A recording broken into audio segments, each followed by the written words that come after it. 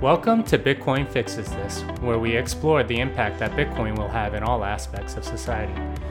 Today's guest is Stefan Kinsella, patent attorney, Austrian economist, and author of Against Intellectual Property. We talk about IP law's monarchist origins and how it's a tool for monopoly. Stefan also tells us about how information is not the same thing as physical property and how IP and Bitcoin both suffer from labor theories of value. Stefan Kinsella, how's everything going? I think it's pretty good. You don't want to be one of these types that says it's going great, we're enjoying the shutdown, because then everyone hates you. But we're that type. But not that I'm in favor of it, but we're doing okay. Okay, so coronavirus hasn't completely affected your life at this point? It's modified some things. It's reduced my travel time. My wife has a new car that's about a year old, and I just took it in for the oil change, and she has 2,000 miles on it in 1 year. So it's like, how's that possible? Drive only 2,000 miles in a year? I don't know, because for 6 months we haven't used it. I don't know. Yeah. Oh, wow. That's kind of crazy. All right. So you're known as somebody that's an Austrian economist that knows a lot about intellectual property law and so on. So can you give my audience sort of a background in how you got into that and what your expertise is in that area? Oh, sure. I started practicing law in 1992 or so, and I started practicing in oil and gas law, actually, and energy law and international law, but then I switched pretty soon to patent law for various reasons. It was a hot field at the time, and I have an electrical engineering background, and my wife needed to move to Philadelphia from Houston, so I needed to get out of the oil and gas field and do something else. And anyway, so I switched to IP law. And at the same time, I was also getting more interested in libertarian political theory and also Austrian economics. And I was starting to write in those fields sort of on the side. I had always been interested in the intellectual property issue from a political point of view, because the standard arguments for it that I had heard, from Ayn Rand and some of the others, never quite made sense to me.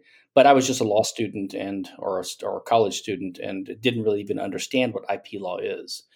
IP law is a very arcane and complex and murky field dominated by specialists, sort of like other fields like bureaucratic law or administrative law, I should say, and antitrust law, tax law, things that only specialists really know a lot about, and outsiders always mangle it, which is to the advantage of the specialists, right?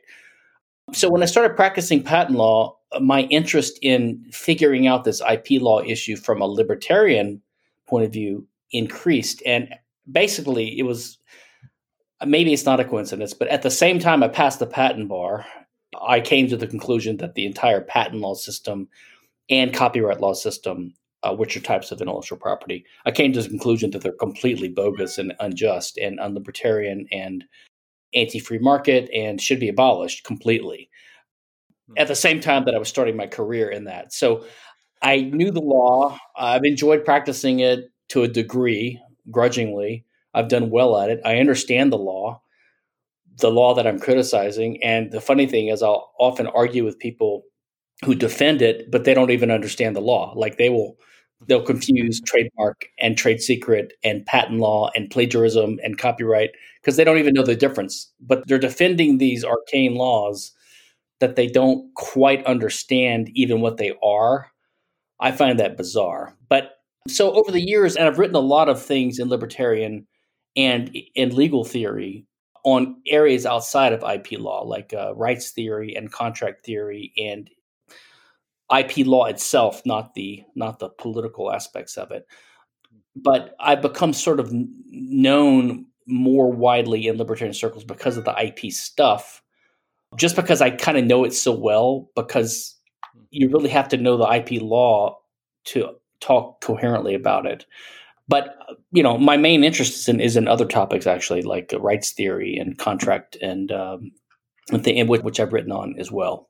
And I've been heavily associated with the Mises Institute since about 1994, around the same time. So I've given talks there many times, and I'm very influenced by the works of Rothbard and Mises and Hoppe, these types of thinkers. All right. So could you briefly sum up what's the problem with the whole idea of intellectual property at this point? I can, and there's different ways of approaching it. I wrote this article that a lot of people rely on now, which I still agree with, and it's pretty comprehensive, back in like 2000 or 98 or 99, called Against Intellectual Property. In the meantime, I have argued against it from so many different perspectives because there's so many different attacks, and I've developed different ways of explaining it, which are not in that article. And I intend to write a new book, maybe in a year or two, called Copy This Book, where I'm going to just do it all from scratch and incorporate all the different ways I've learned. There's different ways of explaining it, depending upon the audience, high level, low level, pragmatic. I think the best way to explain the problem with it is, number one, to understand what it is, and number two, to understand its history, and maybe number three, to understand kind of what the purpose of law and property rights are, and the government and the state in the first place. So what it is, intellectual property is just a term that lawyers and politicians use, and economists now, to describe a group of laws which are somewhat related, but they're all different. So patent and copyright are the two big ones. And then you also have trade secret and trademark law. And they're called intellectual property in part because patent and copyright, patents is a type of legislation that protects inventions. Okay, if you come up with a new invention, you get a monopoly on it, like you're the only one who can make it for like 17 years, roughly, something like that. And copyright protects artistic or creative expression, like movies, novels, paintings, things like that. And that lasts nowadays. It used to last roughly 14 years in the founding of the country, but now it lasts for the life of the author plus, I think, 70 years. So it's like well over 100 years. It's insane. Now, trademark is based upon a common law doctrine where the seller of a good could identify the source of his goods by a brand or a mark. And if someone used a similar mark that would confuse consumers, he could prevent them from doing that. So some people argue that that one is kind of rooted in fraud law. It's not really, but it's a little bit, sort of.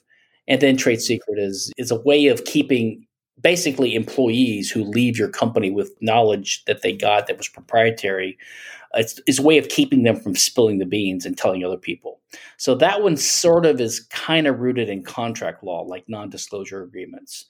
What happened was the patent system emerged from the practice of court of like kings and queens, governments granting monopoly privileges to people, like just as favoritism, like as anti-competitive mercantilism and favoritism.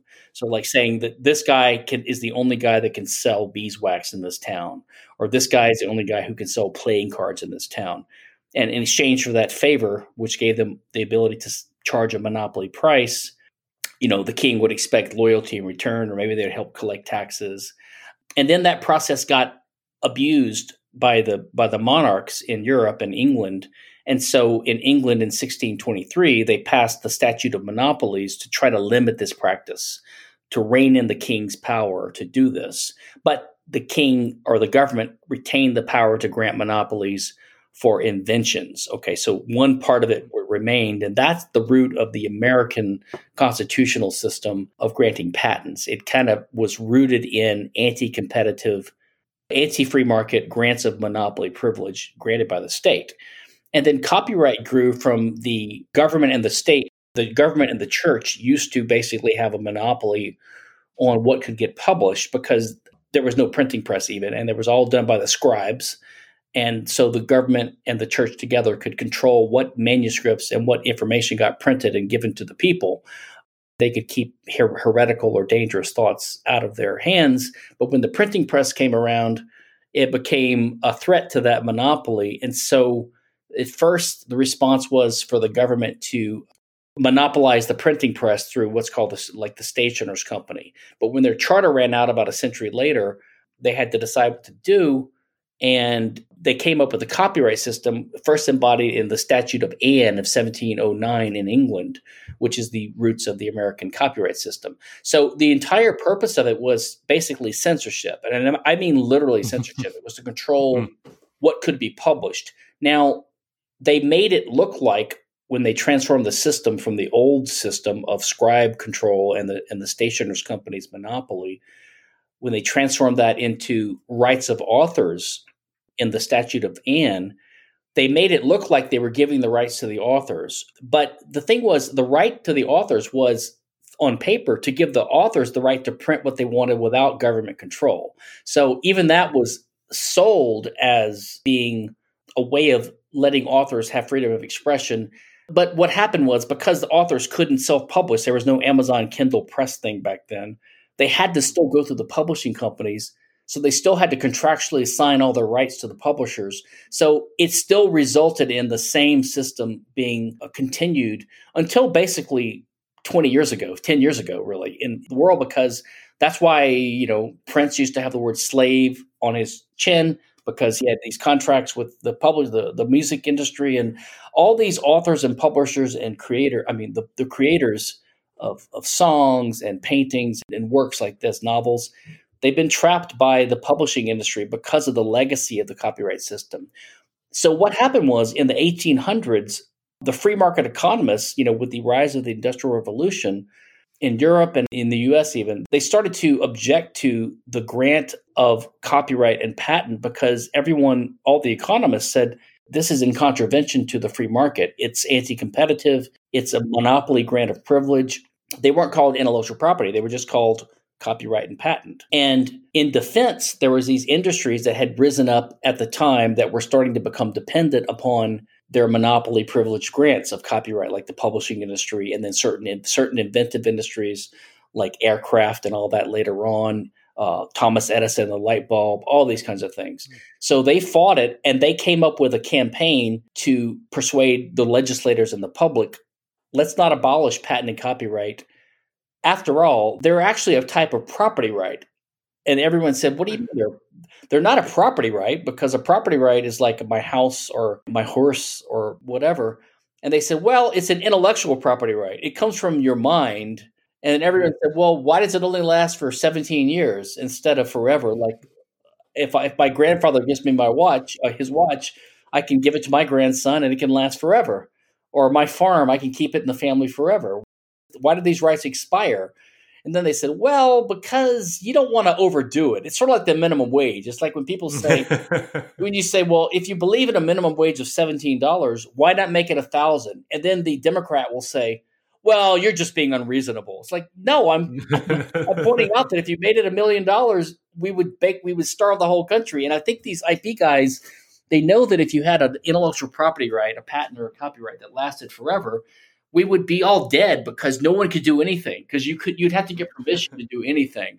So they moderate it, and they say, well, let's cut patents off at 17 years and let's cut copyrights off at 50 years or maybe 100 years, but it shouldn't last forever. That would be unreasonable, but it shouldn't be zero either. So that's where we got to where we are now. And the problem is that, to be honest, in the world, most civilian populations in most countries in the world, outside of the West and really outside of the US, they're all damaged by copyright and patent law. But the West, and especially America, has had such a strong set of special interests for the last half of a century that have argued in favor of retaining copyright and patent, namely Hollywood, copyrights in movies, and the music industry, copyright in songs, and partly the software industry, since they got copyright about 34 years. So the special interests I was mentioning in the U.S. that have pushed the American state to push for international treaties, which have extended the reach of American-style copyright and patent law, would be the pharmaceutical. Well, so in the field of copyright, it'd be Hollywood for movies and the music industry for phono records and recordings, and it would be the pharmaceutical industry for patents. Okay. This is why we twist the arms of China and Canada and Mexico and other countries to adopt, like the Berne Convention, the Paris Convention, the Patent Cooperation Treaty, the Madrid Convention for trademarks. We push them to keep adopting Western style. And this is why, by the way, you probably noticed this. You've probably heard this over. I think everyone can't help to have heard it at this point in the last several months. All these politicians on both sides, they keep accusing China of IP theft. Like China's, and number one, it's weird that, China's not really our enemy. They're kind of an ally. They're a big trading partner. And, they're an Asian population, and we're accusing them of theft, which is an honor thing. And we keep saying they're thieves. But no one ever specifies what they're stealing or how they're stealing because they don't understand. Even these guys don't understand IP law. So the whole thing is confused because people aren't honest, or they're not experts, or they're just doing the bidding of these special interest groups. In my opinion, China is actually not stealing IP. In fact, you can't steal IP, even in a legal sense. Even if not even in my libertarian anarchist, we shouldn't have IP law sense. For example, if I copy the latest Harry Potter book without permission, I am committing copyright infringement. But that's not stealing. It's actually making a copy. So it's like literally not stealing because, the publisher and J.K. Rowling still have their copies. All the people around the world who bought a copy still have their copy. So I'm not literally taking anything from anyone. So I'm not stealing. And the law doesn't even regard it as stealing or theft. It's copyright infringement. Now, you can argue policy-wise whether that should be the law. I don't think it should, but it's not stealing. And patent infringement is likewise also, it's in patent infringement, but it's not stealing. And moreover, especially in the field of patent law, these are domestic law systems. So you get an American patent or U.S. patent on an invention, it simply only extends to American territory. If some Chinese company uses the same idea they learned from a published U.S. patent and they make the identical product in China, and there's no Chinese patent, then there's not even infringement. In fact, it's totally legal. And it's not even a violation of a treaty. Okay, because the treaty only requires China to have a similar type of law, and then, most people can't afford to get a patent in all 188 countries of the world. It would take over $1 million because it costs, $5,000, $10,000, $20,000 per country. So most people, what they do is they get a U.S. patent. They might get a European patent. Now they might also have to get a UK patent because they're not part of the European Union anymore. I'm not sure if they're still going to be part of the European Patent Convention. So it's all complicated, which is why people like me get paid a salary to do something that shouldn't be done in the first place, right? So that's a brief précis or overview of it. Does that make a little sense? Yeah, no, absolutely. And I think essentially what you're saying is that intellectual quote unquote property is really monopoly granted by the government. And it's not really property because it's not actually scarce. You can make infinite copies of information and you're not taking anything from anybody. You're just making a copy of it. And whether or not that's against the law or whatever is a separate issue than actually theft. I forgot to mention a couple things if you want to go a bit more in depth. But so the purpose, because I said earlier, you have to understand what IP law is. And it's basically a set of laws that are grouped together under this name intellectual property to justify them. And some people, even some Randians like Adam Mossoff and these guys, they even call them natural property rights, which is ridiculous because they expire at a certain time. And they're obviously artificial and created by statute. They didn't arise from the common law.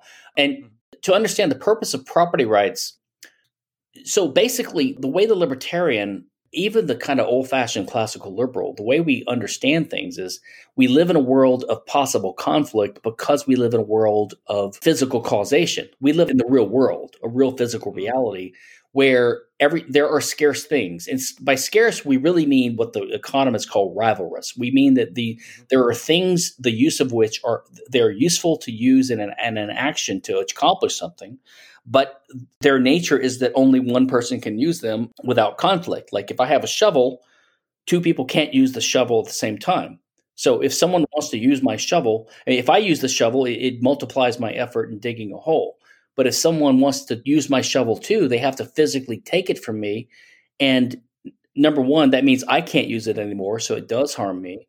And number two, we would have a violent conflict over that violent squabble. So in civilization and society, we come up with what we call laws or even interpersonal morality. We come up with rules that say what you can and can't do. And the whole purpose of all laws ultimately is to specify one way or the other an owner of a resource, okay, of this scarce, rivalrous resource, and to say who the owner is. And the rules that we use basically are the original natural law rights of whoever uses something first has a better claim to it than someone else. Like if there's an unowned piece of land in the middle of the prairie and you homestead it, then you're the owner now, right? Or if you find an apple falling off of a tree in the middle of the commons, Now you own that apple. And we also own our bodies because God gave them to us or something like that. There's different theories, but that's the idea. And then number two, you can transfer this by contract to someone else. So you can sell it or donate it or give it, or someone can inherit it from you. So basically, for every potential dispute between two people over or the type of resource that they could fight over, that is, have a rivalry over or be rivals over, you could always identify the winner of that contest or the owner of the resource by asking who had it first, who'd you get it from by contract or bequest or whatever. So it's very simple. So this is what the whole, and all these things we hear about law, basically everything you hear about law, family law, tort law, property law, even criminal law, they're all a spinning out of the details and consequences and nuances and applications of this basic principle. Now, they're not always consistent.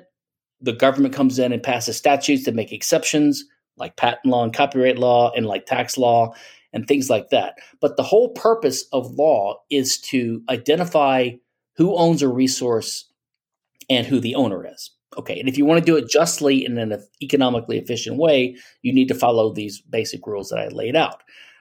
Now, over time, what happens is because humans act and they employ these scarce resources or scarce means to achieve things in the world, they become an extension of ourselves. Like if I have a shovel, now I'm a ditch digger or whatever I am. You know what I mean? I can use this pick or this tool as an extension of my own effort. So we start thinking of it as a property of myself. Now, if you think of another word, you could say it's a characteristic or it's a feature of myself because I extend my reach into the universe. So over time, what happens is the word property, which really just means it's proper that I own it. It's like I have the control of it. I have the rightful control of it. This word property starts being morphing and people use it to identify with the object of the property right. Like, so you'll say my car is my property. But technically speaking, if you want to be precise and avoid ambiguity, you would say the car is a scarce resource and Jimmy Song has a property right in that resource. In other words, he's the owner of it. So when you use the word property as a synonym for the thing that you have a property right in, then the intellectual property advocates can come in and they can confuse the issue and they can say, well, you have a property right in the car. Henry Ford has a property right in the cars he makes because he created them. So that means you have a property right in anything that you create. So notice they've shifted the argument from resources that are contestable to anything. Thing is a general term. It's vague. Mm-hmm. And they start calling it property. So like some opponents, some of my allies on this issue, they will say something like, the problem with patent law or copyright is that the things that they cover are not property. But you see, that's never the question is never, is something property? The question is there a resource, is there a rivalrous resource that people can contest? And then who's the owner? Who has a property right in it? That should always be the question. And once you put the question that way, you see that there's just no basis for copyright or patent law, because what you have is, I have a factory making light bulbs, let's say, and Thomas Edison comes along and he sues me and he says, you have to stop making light bulbs. Now, the IP guy would say, well, that's because you're stealing from him, right? Because you're taking his idea, because you're using the same idea he's using and you're infringing on his patent. So if they word it in the sense of calling this an intellectual property right, then they can use this language of stealing and theft and infringement. But if you don't get deluded by this masquerade of argument, you would simply say, wait a second. This is called the free market. It's called competition. Of course, he's making light bulbs and I'm making light bulbs too. So what if I learned about light bulbs from him? People learn from each other all the time. This is called competition on the free market. So the question is, when I sell a light bulb, have I infringed any of Thomas Edison's common law natural property rights? Have I trespassed against his factory? No. Have I violated a contract with him? No. Have I committed a tort against him? No. All you can do is point to a statute that a bunch of bureaucrats wrote down and enacted in the Congress and say, well, you're infringing on this patent. So what that means is if Thomas Edison wins this lawsuit, basically the law is giving him part of the property rights of his competitor in the competitor's factory. In other words, the competitor is no longer allowed to use their factory the way they want to use it to sell light bulbs to consumers who are willing participants in an exchange. So the ultimate problem with copyright and patent is that it transfers ownership rights from people's tangible, actual physical scarce resources, like a printing press or a factory, to their competitors to help them stop you from competing with them. So it amounts in censorship and reduction of competition. It results in oligopolies and cartels, increased prices, reduced innovation, the distortion and the impeding of ideas and speech. So there is like literally nothing whatsoever good about patent or copyright. They should be totally abolished immediately. They shouldn't be fixed or reduced or adjusted. So it's not like the public school system. Like, I'm against public schooling, but I could say that at least education is a good thing. Okay, I could understand that part of the argument.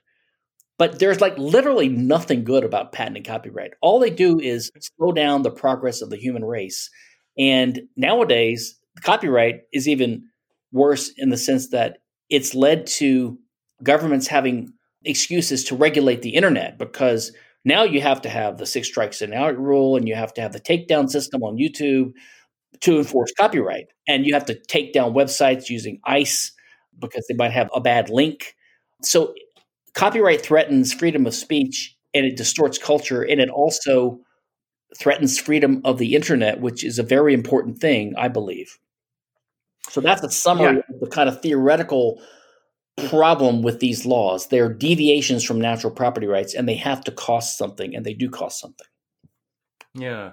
Well, one thing that you mentioned earlier that was super interesting was that you said that the U.S. basically lobbies all of these other governments to have essentially the same patent and copyright system as they do.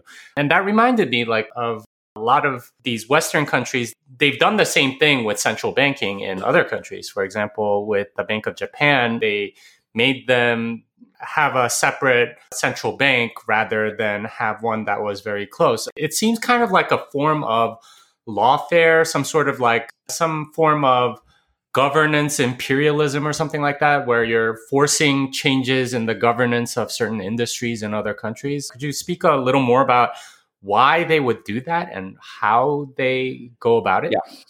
Yeah, I totally agree. And of course, the U.S. is kind of the major dominant hegemonic power in the world. And, it's a mixed bag. It's in a way a great country internally, which is why we're so prosperous, although it's getting worse. But we exert our influence imperialistically ever since World War II, basically, and even a little bit earlier. And we've done this in other ways too. For example, I think the Swiss have been forced to modify their sort of gold banking secrecy stuff so that the American IRS can find out which Americans are evading taxes. And then all these tax haven countries have to be careful not to be too much of a tax haven, the Bahamas or whatever. And the same thing with like child pornography and terrorism and gambling, drugs, all these things, right? So, of course, partly it's just the strongest power throws its weight around. But I think basically, partly it's because, well, I'd say there's 2 reasons. Number one is just we're captive to special interests. Like I said, in the U.S., to simplify, it would be basically the pharmaceutical industry, Hollywood, and the music industry.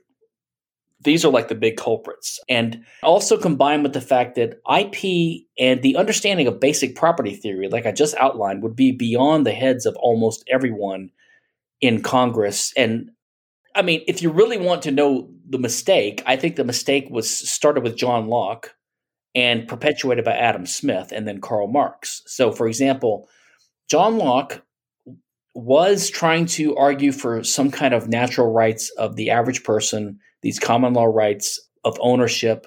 But his argument, he had to kind of overcome this monarchical idea that the monarchs were endowed by God with this kind of divine right of kings and all this kind of stuff. So he kind of adopted part of their religious reasoning. He said, well, God created the universe and he gave the earth to Adam, but the stuff that wasn't being used, he gave it in commons to the human race.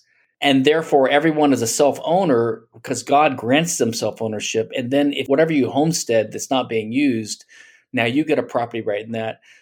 But his argument was you own yourself because God gave you ownership, by which he meant you own your body, but he said yourself, which is another misleading metaphor.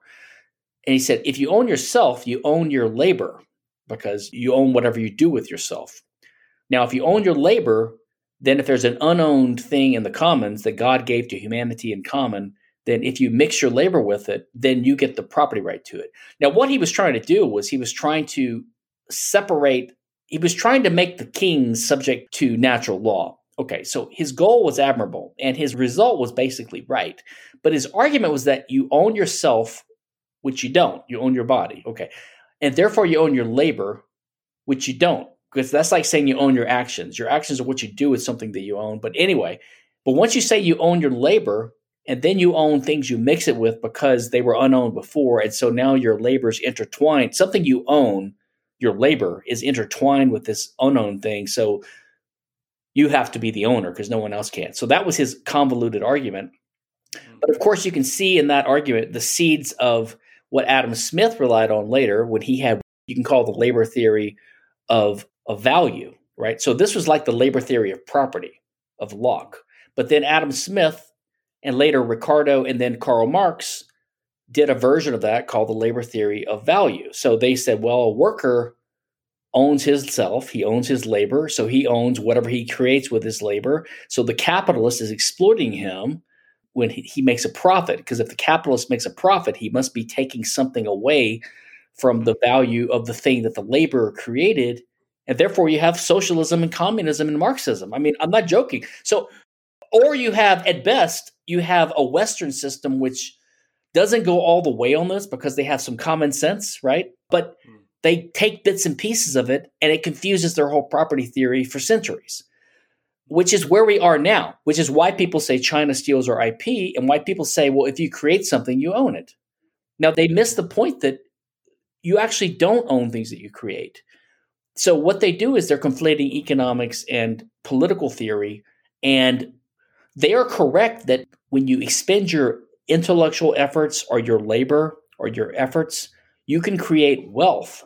But creation of wealth is not creation of a property right. So, for example, if I own a farm or I own a big hunk of marble or I own a big hunk of metal, and I use my efforts to transform that metal into a horseshoe or a spear, right? Or a plow, or I transform that marble into a statue, they might be worth more to myself or to my family or to the market. I might be able to sell it. So I've created what's called wealth, but no new property rights arose.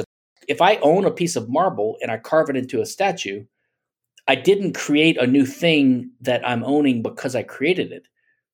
Creation just means rearranging the raw materials of nature. But to own the thing that comes out of it, you need to own the input factors first, right? That's why Henry Ford's workers don't own the cars that they make, because they're using Henry Ford's property to make a new car. And they're getting paid a wage by a contract for doing this labor service, right? So once you understand all this stuff, then so basically the source of ownership or property rights is either finding something unused and homesteading it, or getting it by contract. That's it. Creation was never a source of rights, of property rights. It was only a source of wealth.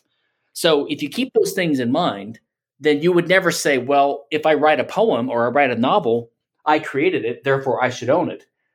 It has to be the type of thing that can be owned in the first place. And a poem is a pattern of information. So this, I mean, I don't know if you want to get into Bitcoin at all, but I've written a little bit on the Bitcoin issue because, and I'm a Bitcoin enthusiast, we'll say like you, but an amateur one on the outside. But I don't think it's correct to say that you own a Bitcoin, for example, because you cannot own a non-scarce thing, like you alluded to earlier, which is information. Something that is just the feature or characteristic or property of an owned thing is not itself ownable. So if I own a red car, I don't own its redness. If it weighs 3,000 pounds, I don't own its weight.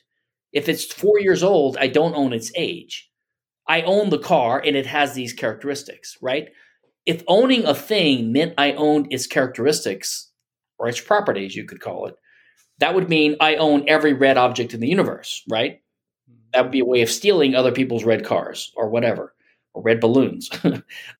And likewise, information is always just the impatterning of an underlying storage medium. Now, this gets into engineering and information theory and the way that technology actually works. People forget these things, just like we forget how hard life was before technology in the so-called golden days of 3,000 years ago when they want to return to, these environmentalist idiots. People start thinking of books as things, right? And it's got an economic value in the market, so a book is a thing. And I can trade the book, and I can sell the book, and I can name, Moby Dick is a book. Harry Potter is a book. The light bulb is an invention.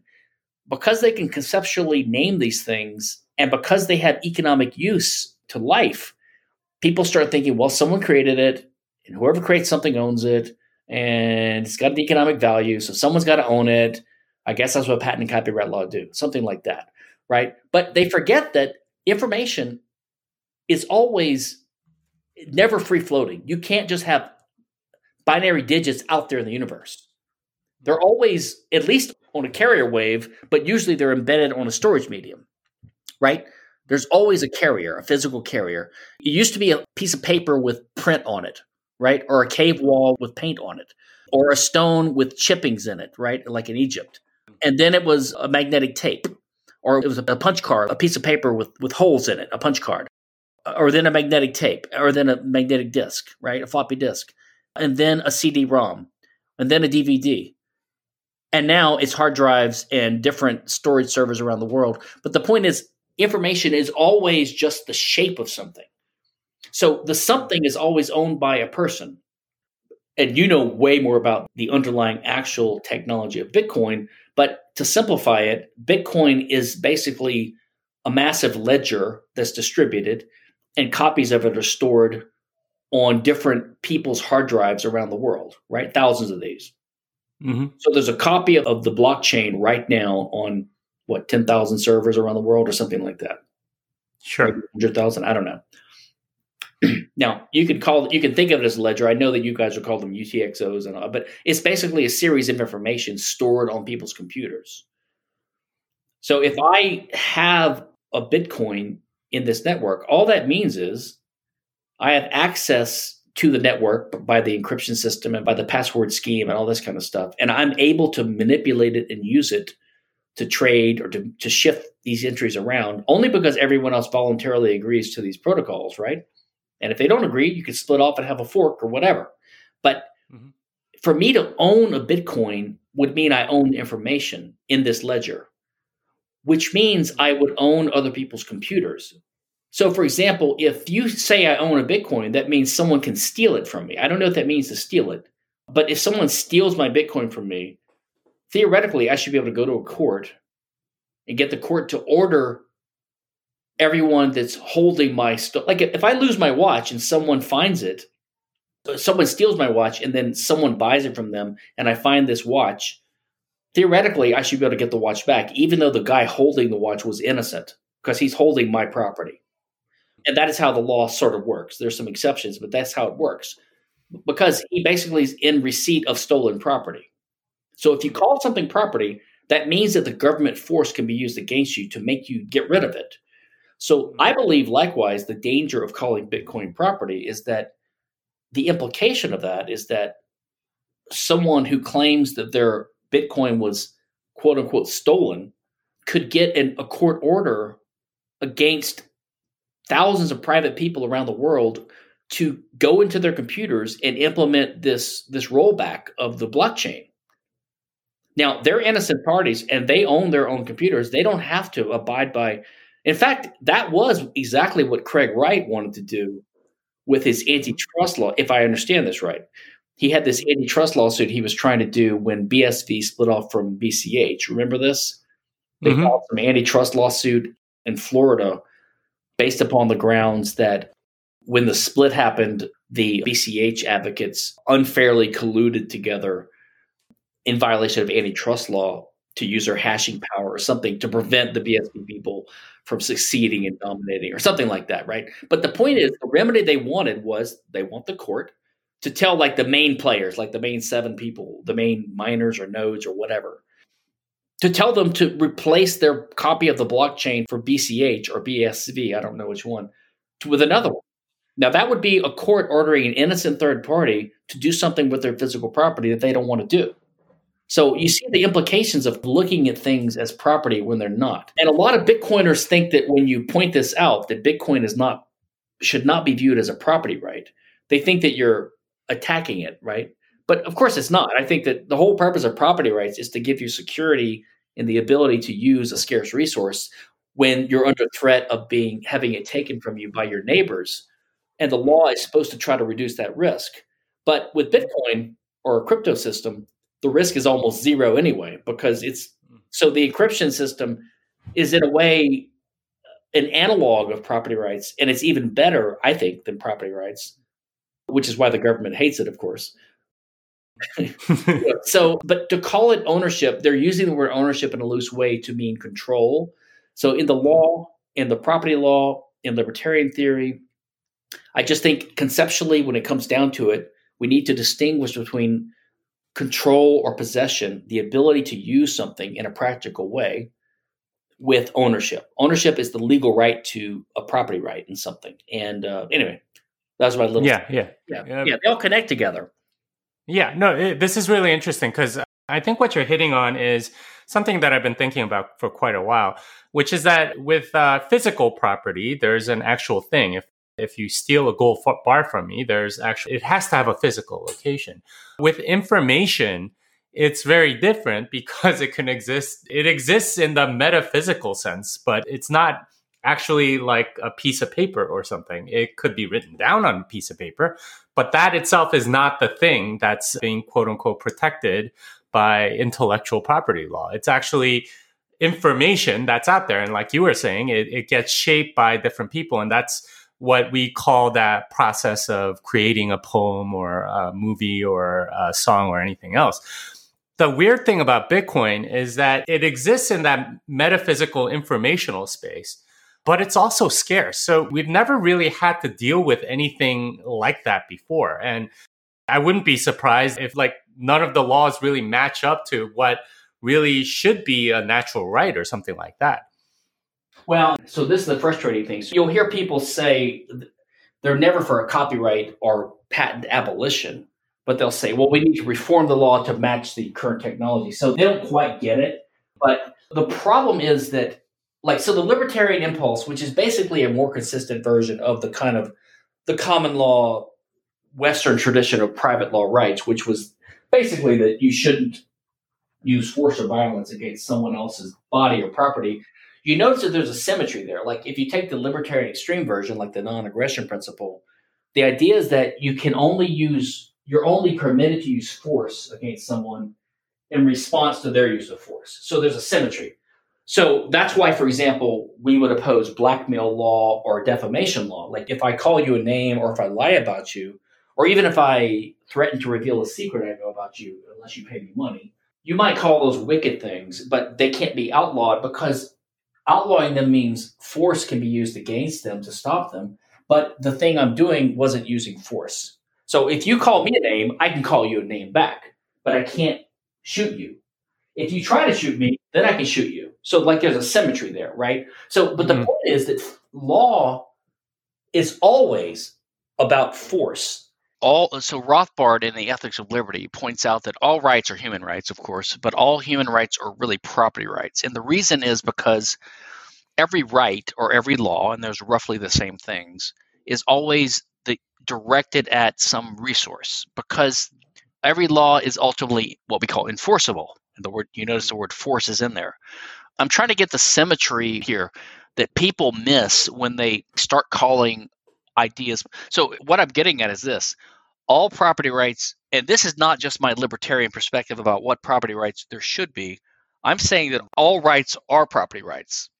The object of every law is always a scarce resource, even if it's disguised. So, for example, if you have a law that says everyone has a right to a house or welfare, you can say that, but the effect of the law is to basically tax me and give the money to you, right? Mm-hmm. So it's basically taking some of my property and taking it from me. It's a redistribution of wealth. It always is. It has to be. It's sort of like inflation of the money supply. People that don't even understand money say, well, why don't we just print more money?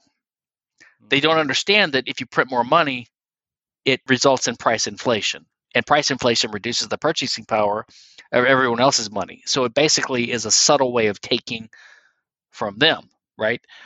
Instead of being able to buy a $5,000 house, now I can only afford a $400,000 house, or something like that. Because that $100,000 extra value went to the government so they can build a battleship. Here's another example.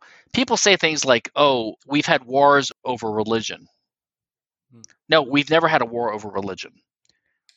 What they mean is the historical explanation of the goals of the people that decided to go to war was a religious disagreement. But that's just an explanation of why they went to war. But the war is always over physical resources. Mm-hmm. If the Christians and the Muslims fight or whatever, they're fighting over physical territory, horses, women, bodies, resources. I'm throwing a spear into your body, which is like me owning your body, etc. I mean, every conflict is always a physical conflict, which means that every law is really always some kind, if it's enforceable, that is, by physical, forceful orders of the court or the legal system, it's always some kind of rearrangement or allocation of property rights of physical things. Okay, so that's why I said in the case of Bitcoin, it would amount to the ownership in people's hard drives being transferred to some other group. And in the case of intellectual property, if you have a copyright in a song, that basically makes me partly your slave, because now you can prevent me from using my own body the way I want to sing a song, or my own factory, my own printing press to print a copy of that or a book, right? So now you have ownership of that. It always has to be this way, which is why the question, once you focus it in on that level, then you see that the question is never, is this property? It's when we identify the thing that people can have a conflict over, be rivals over. It's a rival's resource. It's what we call a scarce resource. So what's ingenious about Bitcoin is, so the word scarcity is a little bit also ambiguous, because on the one hand, it means lack of abundance. On the other hand, it means a property of a physical rivalrous resource, like gold, for example, or rocks, or oil under the ground, or something like that. And what was genius about what Satoshi did was he found a way to mimic the properties of gold, basically, right, in a digital sense. Because up until then, even eGold and these others, if I understand them properly, the problem is they're just information systems, and you can always copy information. So it makes it hard. Now, this is a great thing about information, like you can copy it. This is a great thing about, this is why human civilization has advanced so far, is because we keep learning from the accumulated knowledge of past generations, and we keep advancing because of the accumulation of knowledge, because we can learn and copy and duplicate. This is why China rose up out of poverty, and hundreds of millions of people are now above poverty, because they started emulating some of the ideas that were developed a little bit earlier in the West, which is a good thing. Everyone says this is stealing, but it's not. It's a good thing. It's good that more and more people in the world do things more efficiently by using, and they learn from each other. If China or Russia comes up with the coronavirus vaccine first, I don't know why Trump is upset about this. This is a good thing, because the knowledge will certainly be leaked and everyone else can do it. And we can all benefit from that. It doesn't matter who gets there first. So this is sort of the idea about intellectual property, is that you can't own a pattern of information without owning other people's resources. So anyway, a little bit digression, but the point is, what's interesting about intellectual property and this whole topic is you see how it makes you reevaluate and clarify all these concepts and find out, where did we go wrong? Where's the mistake? And what implications does it have for other things like contract theory, fraud theory, even the concept of plagiarism, competition on the free market, learning, emulation, the source of human success, which I believe is the acquisition of knowledge, because the resources on the earth are limited and finite. But the more knowledge we have about how to use them, the richer we become, which is why the Industrial Revolution has happened, I believe. We reached a turning point a tipping point in society, right? In the around 1800, when we had enough information, enough people in the division of labor, enough property rights being protected in enough countries, where all of a sudden these ideas started building on each other. You had the airplane, the electric light bulb, power, then all the use of oil and steam, transportation, and then electromagnetic communications, and then computing, and now we have the internet age. These are all good things, or theoretically, or in principle, they're good things. Yeah, it's a tricky topic because I do think it's scarce in at least some sense of the word, but it's hard to figure out exactly how to treat it because I think you're right. There is a sense in which property is really limited to something in the physical world, and violations thereof is what you can enforce. Anything in sort of the metaphysical world makes it really hard to enforce, and that's part of what gives Bitcoin its power is that you can't take a number that's in your brain away from somebody, right? Like that's not yet. That might be coming, but I don't think for a long time we'll be able to do that. I tried this many times, like in the past, right? With heretics or whatever, trying to get them to recant. I mean, with scanner or some kind of high tech thing where you could see. But going back to sort of patents and copyright and intellectual property in general, how does fiat money interact with that? Like, how does one affect the other? And like, how much of the apparatus that currently exists is because of the bloat of fiat money? Yeah, that's interesting. I was about to mention that another aspect we haven't touched on much is not only a proper understanding of property rights and how all these things relate together, but also money. Like, what is money? What the function of money, like what does fiat even mean, right? So fiat currency. I don't know if there's offhand much of a relationship between fiat money and that phenomena and intellectual property themselves. Probably very little, except in the kind of confused understanding of value in that, like I said, the reason people are confused about IP is because I think ultimately of this false notion that you can own labor or value because of Locke and Adam Smith and some of these earlier, and by the way, I don't blame these guys. We stand on the shoulders of giants, and they were standing on the shoulders of who they could, and they advanced the field. But I do think that they were wrong, and you can see how the wrong idea can lead to. So this idea that you can own value, which is sort of the implicit in a lot of the Chicago view. That's why I'm an Austrian, right? Because I think that the Austrian view on the subjective theory of value, that value is only subjective. And not only is it subjective, which means that value is not a thing, it's just basically the result of an action. Like, I value something by acting to try to get it. Like, I demonstrate, that's why Mises talks about demonstrated preference or demonstrated value. You demonstrate that you value something when you act to achieve it. And even Ayn Rand says something similar. But to say that something has a value, that gets to this objective value idea. And then you start thinking of like we might think of our iPhone batteries storing an amount of energy that can power your iPhone for a while.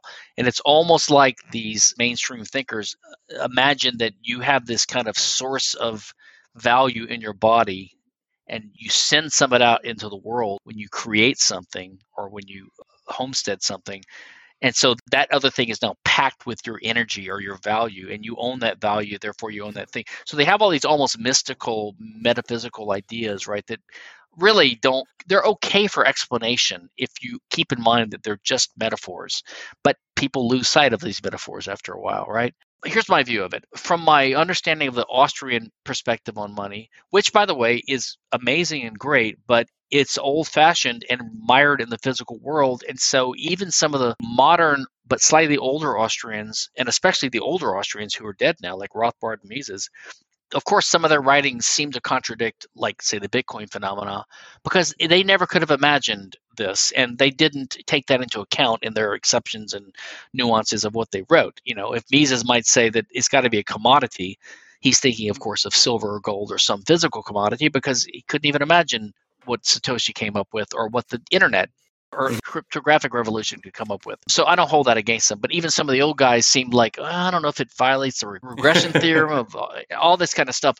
The way I look at it is, one thing Mises was good about was what I call his dualistic approach, which is embodied maybe best in his last book, The Ultimate Foundation of Economic Science. My favorite book of his. It's very short, his last one, where he has something called dualism. So the point of economics is to explain implications of human purpose of action. So you can call that teleology because it's like what people as actors intend in their minds when they choose. What are the implications of the fact that they make decisions in a world of scarcity? And then on the other hand, the causal realm, so that's what the scientists and the physicists and the chemists do. They try to figure out these causal laws, and even engineering exploits this, right? So that's why over time, we become richer because we understand more and more about the causal world, so we enrich our causal knowledge. But the methods employed to understand each are different, right? One is more experimental and empirical, and the other is more deductivist and logical and rational and philosophical and internal too. I mean, you and I both know that we have purposes and goals because we experience it. We don't need a test to prove that. And we can also prove certain laws like the law of supply and demand, and consequences like, opportunity cost, and even the concept of causality. These are all a priori concepts that you could never disprove. They're sort of the base of the scientific method. Anyway, I'm just pointing out there's a certain dualism in Mises, and I think that we need something like that for separating these concepts of property. Like I say, lots of people say the word ownership to mean the ability to control something, but they're using a word that legally means the right to own. So that leads to confusion, okay? But I think what they're doing is they're doing pragmatic and economic analysis, which is fine, which, by the way, is why I think that Rothbard's concept of Crusoe, like alone on an island without anyone else around, is a helpful starting point to isolate certain things, right? Because, say, Crusoe, for example, needs to use means, scarce resources, to achieve things. He can make a fishing net, he can build a hut, he can build a fire, he can catch fish, pick berries off of a tree, clean his wounds when he gets injured. None of this requires property rights because there's no other people around to possibly take his stuff, right? Now, you could say he owns his tent, but he doesn't really own it because ownership is a societal relational thing, right? So it's a pre-thing, but economics still applies. Like everything he does has economic consequences. There's still opportunity cost, there's profit and loss, even if it's in a psychic or subjective sense, etc. Right? So what I think happened is the way to understand money is that when you have society emerge, there are benefits to living in society, right? And the benefit is that you can live with other people, you're not lonely, you can keep the race going, you can procreate, and you can have a better life because we're social creatures. And you can also engage in trade. Okay, so if you think of a pre-money society, a barter society, people will start exchanging and trade. And so you'll have some division of labor. Most people are hand to mouth.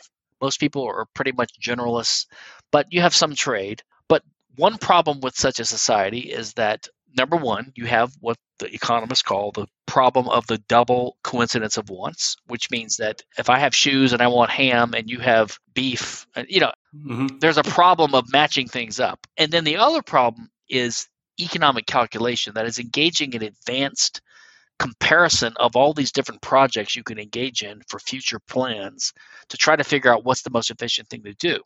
So what happens is, according to the Austrians and others, some commodity, and by commodity, what I think they meant was some kind of physical resource that had a supply, and it was a homogeneous thing that could be broken up into units, right?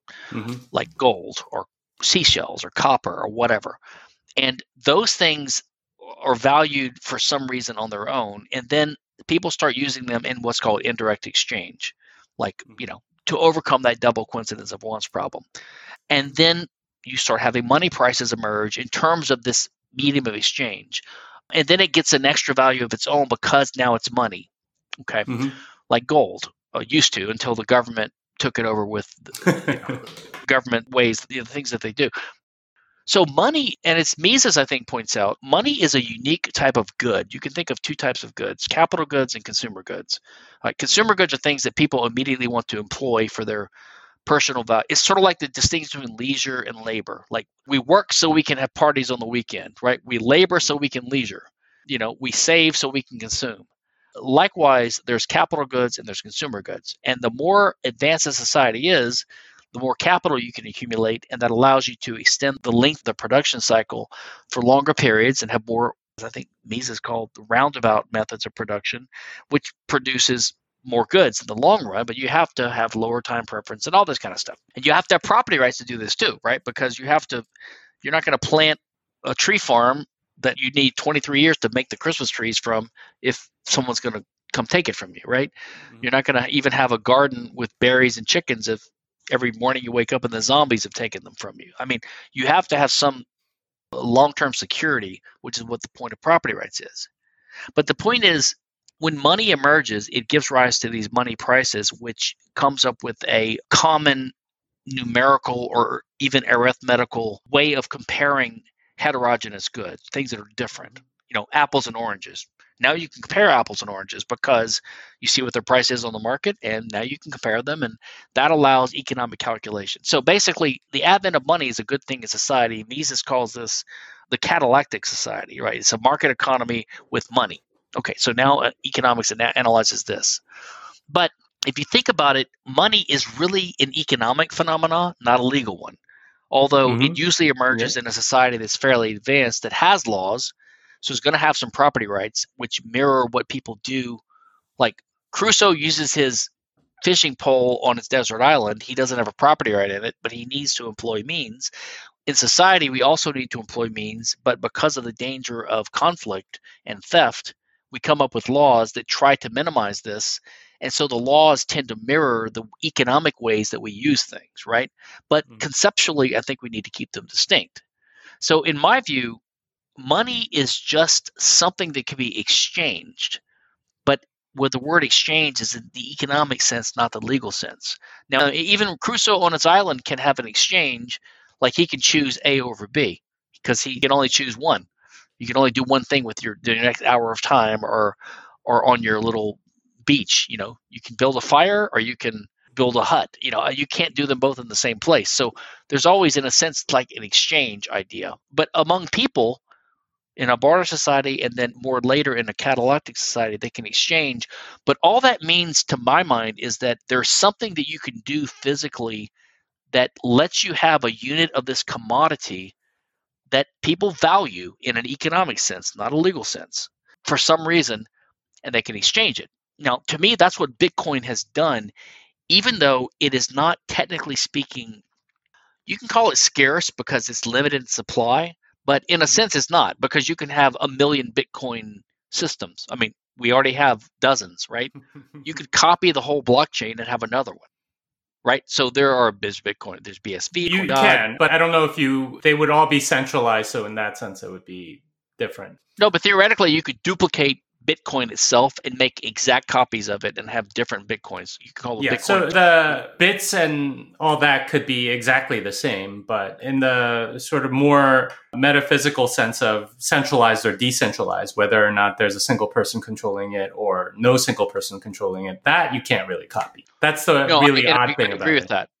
Yeah, I agree. But my point is, Bitcoin is scarce in the sense of within this scheme or this game or this system, the way it's defined, the way it's set up, there's 21 million possible Bitcoins or Satoshis, however you want to, make the ultimate unit. And it's very, very, very difficult to change it, right? Unlike gold, by the way, right? So theoretically, you could synthesize gold, or an asteroid could hit the Earth, or you could mine an asteroid, or whatever. But so to my mind, the benefit of Bitcoin is it's very much like gold. I'm telling you things you know already, of course, and I'm an amateur on this.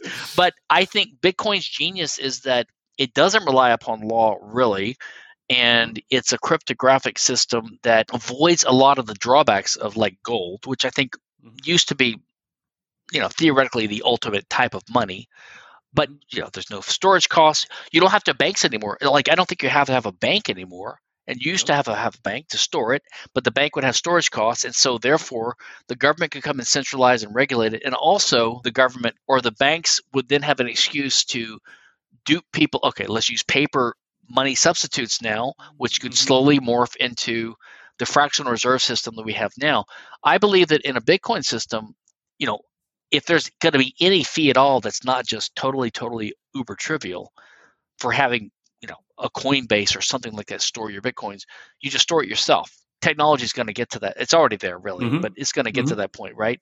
So the whole purpose of banking. So right now, banking, I believe, has been confused partly because of the bankers and partly because of the government involvement. But people think of banking as two functions. One is storage of your money, which it used to be when there was gold, but it's not even storage of money because they loan it out. So they're not storing anything. and also credit intermediation, right? So, Mhm. but I think the storage function will go away. That means that the risk of a Bitcoin banking system, if it ever emerges to dominate the dollar or whatever, the risk of it becoming a fractional reserve system is extremely remote, because people would see which, they would, wait a second. I might loan my Bitcoins to someone so they can loan it out and get me a rate of interest, but I know I don't own my Bitcoins anymore. I'm making a loan to someone, right? I'm giving up my Bitcoins. So that's pure credit intermediation. Although I actually personally think that even banks aren't needed for that. You can have automatic online markets and computer systems to do that anyway, right? I don't even think you need that. But at Yeah, best, that's you what would have banks something do. like an eBay. Yeah. Yeah. Anyway, that's my amateur Bitcoin thoughts. It's interesting. What you talked about reminded me that, like, in a sense, money is a special good in a society because it has this monetary premium, right? And if gold emerges as a commodity, it's useful Right. for tooth fillings, maybe some electronics, but it's not worth nearly as much if it was used only for that. The fact that it's also used for money gives it this extra premium because it's this tradable good. And in that sense, money has this extra premium that represents the value added by someone through their labor or through their creativity or through their management or something at some previous point in time. So in that sense, it's got sort of a metaphysical value added on top of its actual physical value. And that's the real odd thing about it that I think you were touching upon. Yeah. And what's interesting about Bitcoin is that it lives entirely in the metaphysical space. It's numbers and a ledger, it's information. Right. And Yeah. so in that sense, I've always said that Bitcoin is actually like more ideal as a money because it isn't physical and you're not subject to physical forces like somebody taking things away from you. I agree. That's what I was going to say. I got distracted by my own self, but yeah. So you have two types of goods in economics: consumer goods and capital goods. But Mises said, "Well, money is sui generis, which means unique." I think what that means is, like, when you call something a good, you mean it's a type of thing where there's a scarce quantity and more is better. Okay, so if we have more food, that's a consumer good. Let's say that's better. Because it'd be cheaper and people would have more food. If you have more capital goods, that'd be better. Like if aliens landed tomorrow and put little manufacturing plants in everyone's backyard that could produce whatever they wanted, that'd be good. So the more, the better, until it becomes pollution or garbage or littering, and then it becomes a bad. But money is different because once you have enough money, any supply of the money is optimal. And this is my point about economics versus legal.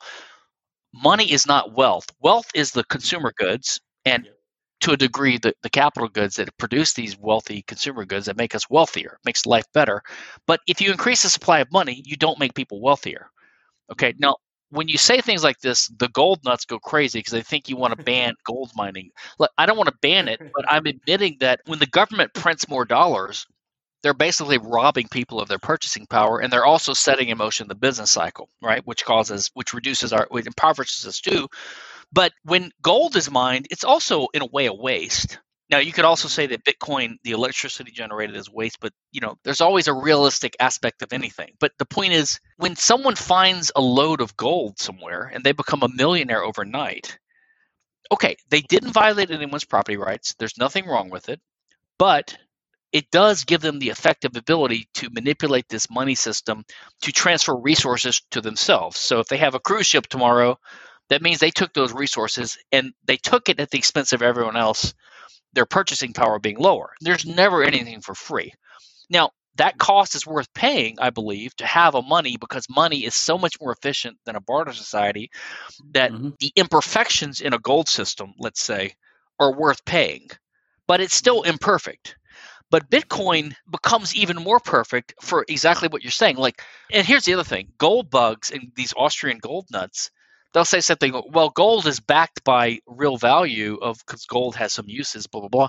But like you said, the premium is so much higher than the base value. Gold is not backed by anything. I mean, let's say gold is really worth, in a barter society, or if gold is not money at all, and gold is quasi money now, right? It has a relic. Maybe it's 5%, 10%, 1%. I don't know. But the point is, okay, so let's say it's backed by 10%. Let's say, but that's not backing it. I mean, if you have $10 million in gold and it can fall down to 1 million, it's not being backed. So nothing is backed ever. Money is always this, like you say, this sort of metaphysical thing that is useful because it's sort of like Facebook. It's the network. It's a networking phenomenon too, partly. Yep. Now, I think that unlike Facebook, there's a tendency, although this could be true for Facebook too, but there's a tendency, as the Austrians say, for there to be, like, I think there's no reason. I don't know how much of a Bitcoin, what do you call the Bitcoin guys that only believe in the one true Bitcoin, or what do you call the guys maximalist? Yeah, I don't know how much of a, I think you're kind of a maximalist, right? I am. Yeah, and I think I kind of am too. So I think that there's no reason to have more than one money. And by the way, I don't believe in any of this stupid stuff about automatic contracts from Ethereum. I think the purpose of money is simply to be this sui generis medium of exchange. And if it doesn't take up real resources like gold does, and there's no chance to mine more, like, I think actually it's a shame that we have to keep inflating the supply of Bitcoin for the next 90 years till we get to 21 million. But I understand why psychologically we had to build that into the system to get it off the ground, right? But once we get to 21 million, it's like the nirvana. It's like a fixed supply. In fact, it's a decreasing supply, right? Because people are going to lose them all the time. Mm-hmm. Let me ask you this question. You ask, do you think it's ever possible to increase the decimals of Bitcoin? Let's say in 50 years, and every Satoshi is worth $10 or something, so that you can't even make small change anymore. Do you think that people would just not care about small change, or they would make it with a secondary network, or that we would increase the decimals? Well, I don't usually let guests ask me questions, but I'll answer this one. It's just this one. They already have that on the Lightning Network. You can go down 4 or 5 decimal places past the Satoshi. So there was an auction not too far back that Crypto Graffiti did, where he sold his piece of art that he made, and it was like a beautiful swan made from pieces of a dollar bill somehow. It was actually pretty amazing, and he posted a video and everything. And he offered it to someone on the Lightning Network that would bid the lowest non-zero amount. And somebody won it for 1 millisatoshi or something like that. So it is possible to go down even further if you have off-chain layer 2 solutions, and you can settle in those. So, okay, so you think it would be a second layer. So you don't think that the Bitcoin network itself, like even in 90 years, would ever have a consensus change the rules to simply extend the decimal places so that... I mean, you could, but I don't think that would be... And from an engineering standpoint, that would make sense. It would make much more sense to do it on another layer than to add that complication to the base layer.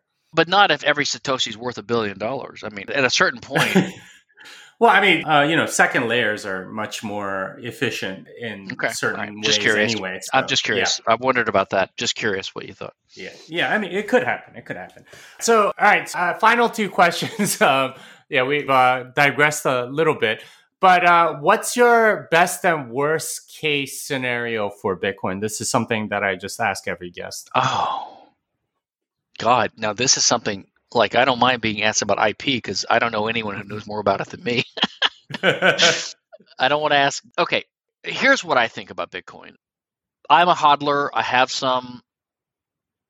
To me, I view it as an asymmetric speculative investment. I'm pessimistic because that's my nature as a lawyer. We always look for problems. I think that let's say there are 2 big hurdles for Bitcoin. Number one, it's not treated as a currency. And I think this is right, by, say, the main governments. And therefore, is subject to all kinds of drags and taxes that other things are not, which is a big impediment. I would hope some country would adopt it as their currency, and then by this kind of reciprocal treaty thing that some countries do, maybe we would treat it as a currency and not subject to capital gains taxes and sales taxes and all that kind of stuff. I think that would be a big boost. Whether that's coming or not, I have no idea. I think the other big hurdle is that we have money already, and the dollar is not the best way to do it, but as money, it works perfectly fine. Because the purpose of money, again, is to overcome the double coincidence of wants problem, to allow trade, and also to allow economic calculation. And you can do that with dollar or the euro or whatever. So it's hard to imagine the scenario. Now, I know my friend Pierre Rochard and other people have these scenarios where they imagine how there can be some kind of gaming of the system or just a collapse. So, of course, if there's hyperinflation in the U.S., which there might be, because what did we print, like $7 trillion this year, effectively, and we're not done yet. With hyperinflation starts and the currency just collapses, I could see Bitcoin emerging then, because you need some money.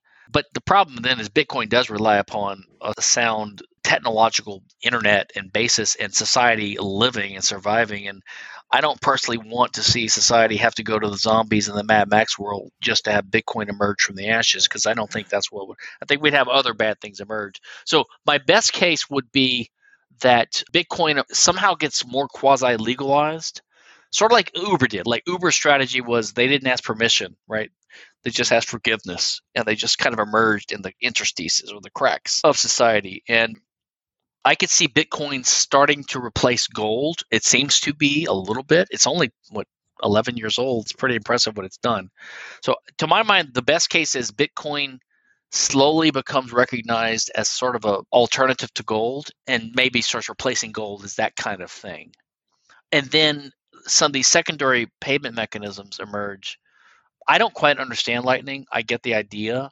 I personally don't understand why we couldn't just use the Visa network and credit MasterCard and to have a Visa card issued and denominated in Bitcoins, and every customer uses the network that already exists. It takes me 2 seconds to spend $3 with my credit card using that system, and I don't see why they couldn't be done with Bitcoin. Something like that. So I think it could be done rapidly. I mean, right now we're all hodlers because we're hoping for it to. We're holding it for it to get. I mean, once it plateaus, let's say it plateaus at 100,000 or a million, whatever you guys think it's going to do. At that point, the point of hodling won't be there anymore. It'll just be useful as a medium of exchange, or the backbone for a medium of exchange. I guess that's my best case, and I don't want it to happen from a Mad Max world collapse. So I'm hoping we can. I'm hoping we have. So that's your worst case, I guess. Well, I don't think there was a worst case. The worst case, gray goo or nuclear destruction, and but that's not Bitcoin's fault. But I don't think the government can put the genie back in the bottle at this point. I think that a digital money is inevitable in human history or in human society someday. Just like it was inevitable we would go from letters to email and, from analog to digital. It's just inevitable that we're going to go to digital money. Whether it will be the first one, Bitcoin, I don't know. I tend to think it probably will, because of all the reasons you've pointed out and other people. It's got these advantages, and it's the oldest, and it's the biggest, and it works fine for that purpose. So I think it will be Bitcoin.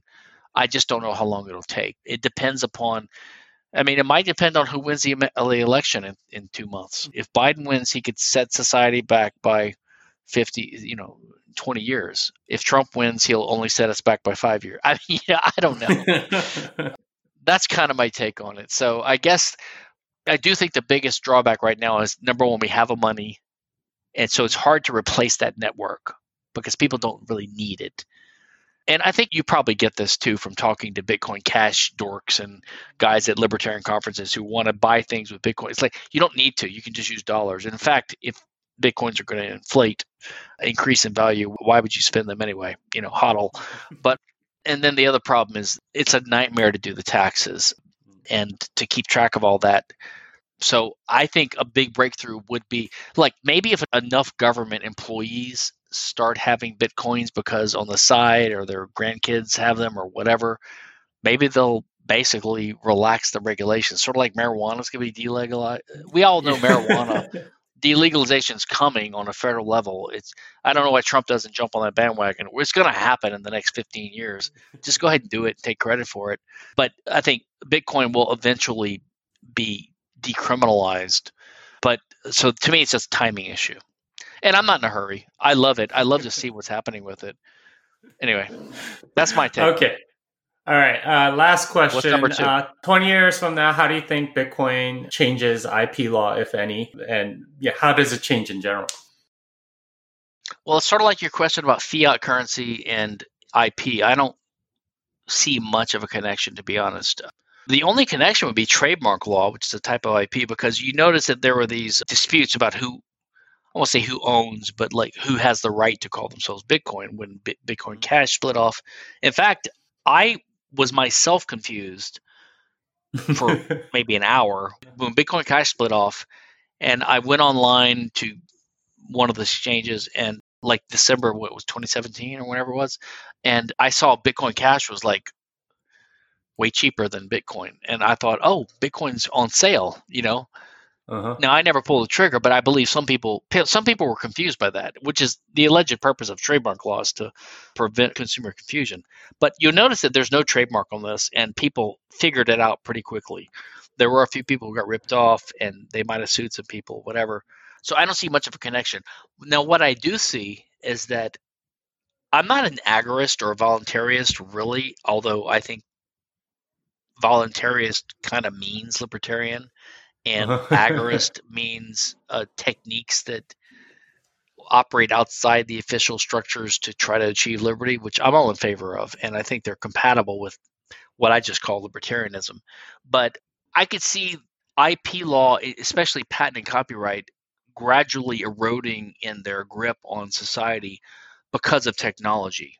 And I think they already have. So, for example, copyright has been undermined severely by the internet because people can copy things instantly in digital technology, right? And that's only going to get better from our point of view because it's going to be harder and harder for the state corporatist actors in the state to control people's thought because you can have encryption and all this. So copyright's already being undermined by torrenting and the internet. And I think something similar could happen with 3D printing if it ever matures to a certain level. I mean, it's already at a certain level, but it's pretty primitive. I think we're not even in the dot matrix phase. Like if you analogize it to printers, if you remember printers when we were kids, dot matrix was great, but compared to now, we have color laser printers, right? Whatever. You could probably even buy a book printing machine that could. I don't even know why these Barnes and Nobles don't have book printing kiosks that like you go in there, if they're missing a book, you hit a button in 10 minutes you have the actual book. But maybe they'll get there someday, but when COVID lockdown is over. But I do think that 3D printing might mean the end of the patent monopoly, because if you have a 3D printer that could print an iPhone, let's say, now I know that's a long way off, but it may be intermediate things. And there's one in the library down the street, or the basement down the street, or eventually in your own house, then that will undermine the patent system too. So I think the patent and the copyright system, because they're unnatural, are doomed. And I'm confident in that. It's just a matter of time. The fiat money system and Bitcoin and their interrelationship, all I can say is what I've already said. I do think we will have digital money someday. And I do think it will be something like a Bitcoin, because the non-scarce versions that could be copied won't work. And honestly, I've never quite understood the difference between proof of work and proof of the other system. Stake. Yeah. Proof of stake. From what I can understand, I tend to think the proof of work Bitcoin idea makes more sense. But I do think some digital money that can replicate the scarcity features of a commodity is going to be what's going to emerge. And it'll be great. It'll be the universal money, and we'll have deflating prices all the time. Everything will get cheaper every year. There'll be no inflation, no censorship. Government can't control it. I just hope that in their death throes, when this kills the government systems, because they rely upon the central banking system now, I hope they don't nuke the planet to stop it. So that's what I'm hoping for. What the analog of a soft landing, like after a recession, I hope for a soft landing. I hope we have a soft landing, and that's kind of my dream on this issue. All right. Well, it's been an interesting conversation. I really enjoyed it. Thanks for coming on the show. I appreciate it. Thanks for having me on. Where can people find you if they want to see you in different places? I'm NS Kinsella on Twitter and Facebook, and I have a website, stephankinsella.com. Yeah, the only other thing I would mention is that I've been working on a book for a while, which should be out in the next, say, 2 or 3 months. I'll probably self-publish it, but it's a collection, an edited collection of my libertarian legal theory writings, and it's going to be called Law in a Libertarian World, and that'll be available for free online and also on Amazon and places like that. So that'll be out in probably 2 or 3 months. Well, that wraps it up for this episode of Bitcoin Fixes This. Stefan Kinsella can be found at Stefan Kinsella on Twitter and stefankinsella.com. Until next time, fiat delenda est.